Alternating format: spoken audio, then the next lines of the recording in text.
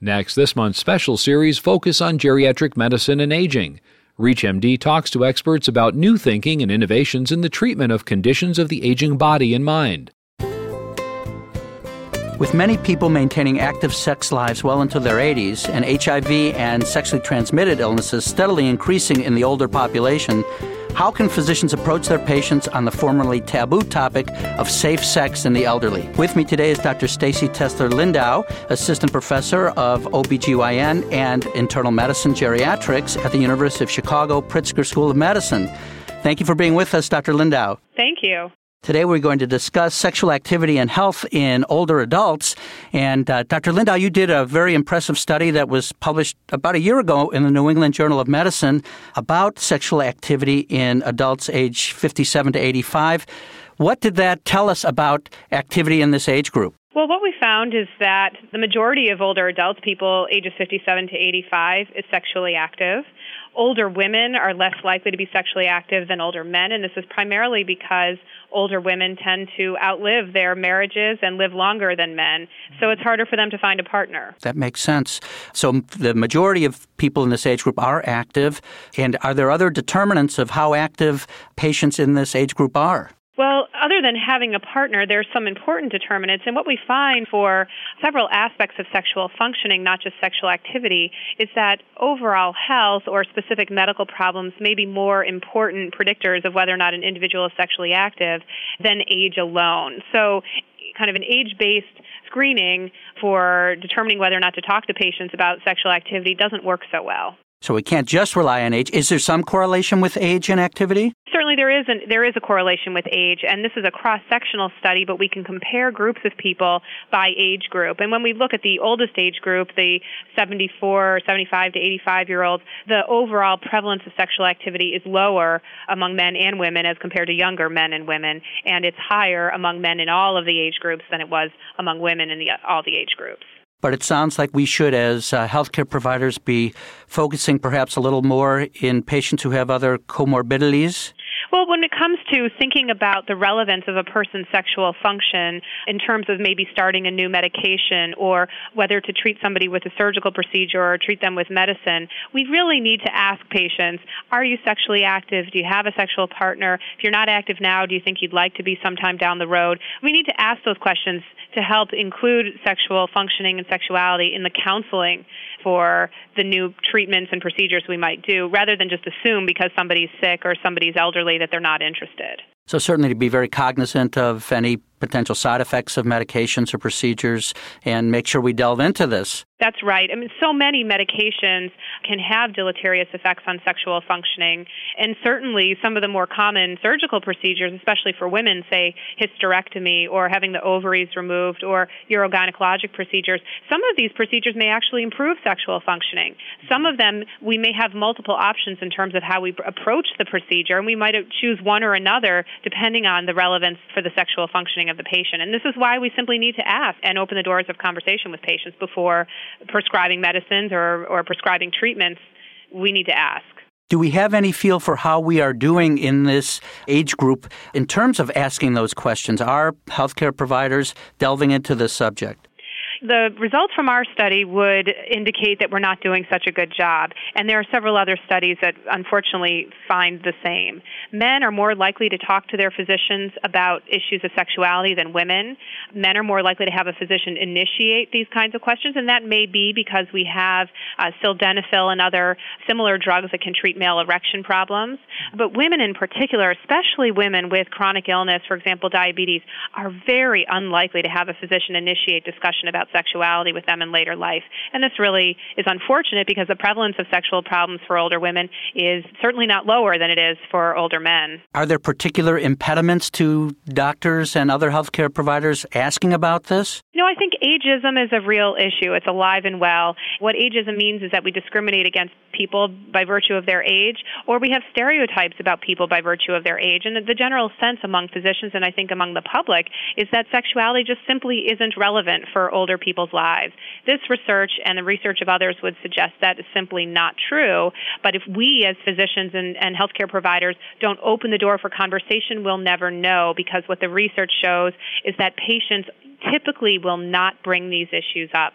They think they're important. They won't be embarrassed or ashamed or offended if the physician raises the issue, but they won't initiate the conversation. They need to be given permission that it's okay and relevant to talk about sexuality as a health issue. So we really have to initiate, ask, and be proactive about this subject, particularly in people in this age group. We do, and so that's easy to say. I mean, I know as a practicing physician that time is often much shorter than we would like when we're meeting with our patients, and sometimes patients come with multiple problems.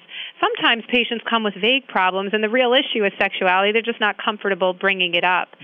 I think there's tremendous value in giving the patient permission to talk about sexual matters, in offering the patient some basic information about what's typical for people at their age. And that's why we did this study. This study gives us some information we can share with patients about what other people like them are doing or are experiencing.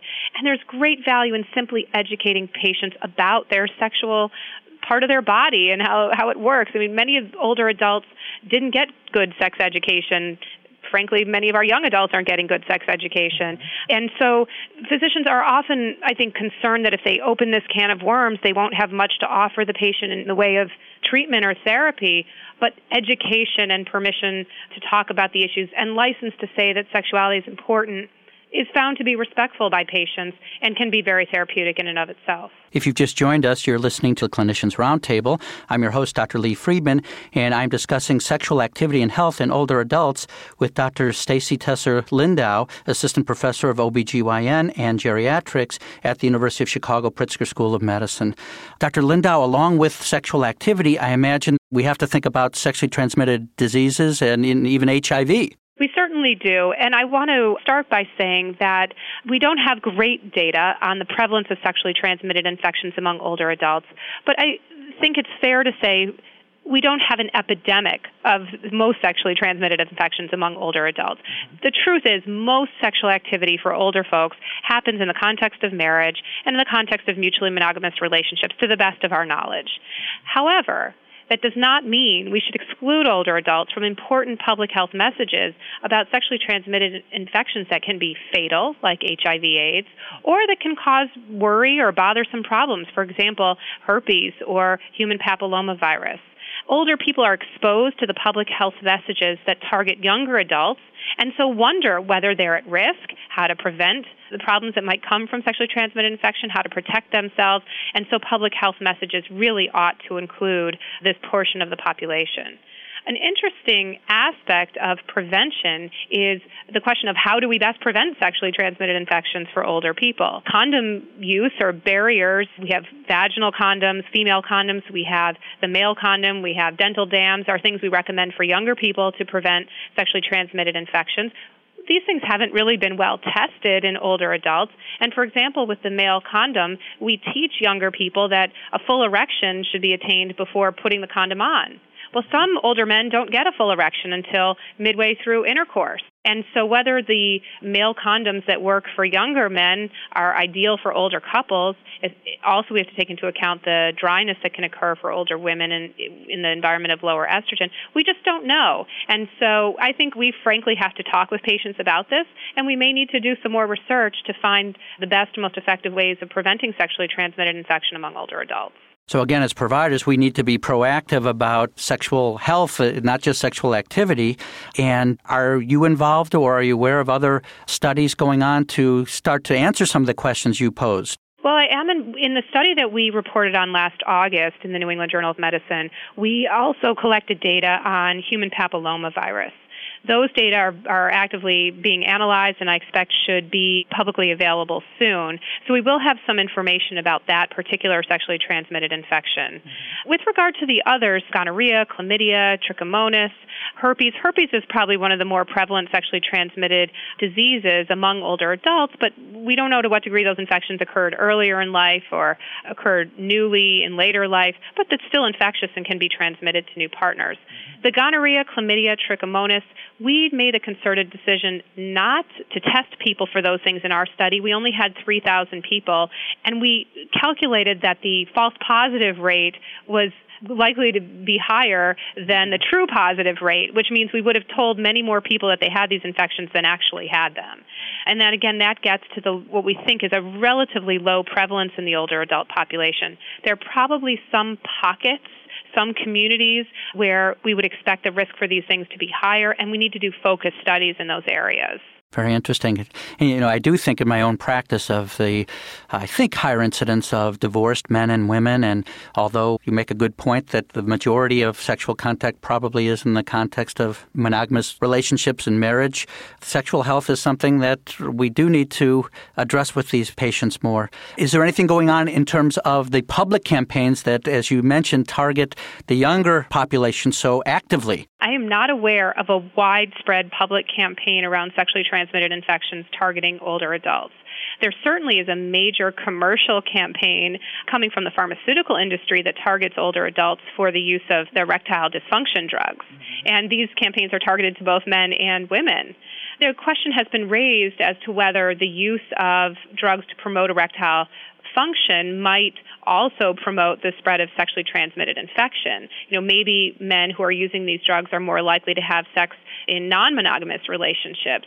I think the claims about that relationship are quite speculative at this point. I don't think we have good evidence that the use of these drugs spreads infection, but I do think it would be responsible of the makers of these drugs to include some prevention messages in their advertising. I understand that you do a lot of teaching of medical students and other physicians about how to approach these topics with more mature adults. Do you have any specific suggestions for providers of ways that we can broach both activity and health concerns? The way that I talk to the medical students about this is first to try to dispel some of the ageist myths that we hold. Older people are younger people later in life. They may not look as young, but many older people have the same kinds of aspirations, desires, interests. Human beings want to be loved and desire close intimacy with other human beings. And so one of the challenges is simply to kind of see beyond maybe the gray hair and wrinkles that we see when we encounter our older patients. When it comes to having conversation, there are a number of models out there that have been described. One of the models talks about giving patients permission to talk about sexuality by saying, your sexual life is an important part of your health. May I ask you a few questions about that just to make sure everything's going okay? Or do you currently have a sexual partner? Is your partner a male or female? Those kinds of questions that we're used to asking of younger people can be just as easily asked to older adults. Practice is important. I recommend, if you've never done it before, taking an opportunity with a colleague to practice asking these questions. And usually they don't need a whole lot of preface or preamble. I think sometimes we try to excuse ourselves for asking these questions and it just makes the patient nervous or embarrassed. But just being straightforward like we are about all the other private health questions we ask seems to work best. Any other take-home message about this topic in more mature adults? I have one important take-home message, which is that medicine largely focuses on the individual, but most sexual activity happens in the context of a partnership. So when we're talking to our older patients about sexuality, it's important to also ask about the partner. How's your husband's health? Has he started any new medications lately? How's his sexual function? We have to start to think about people as part of a dyad, as a couple, especially when we explore issues of sexuality. But we know that health, even more broadly, is very much interconnected among people in a long-term relationship. Well, I want to thank Dr. Stacy Tesler-Lindau. Thank you very much for listening.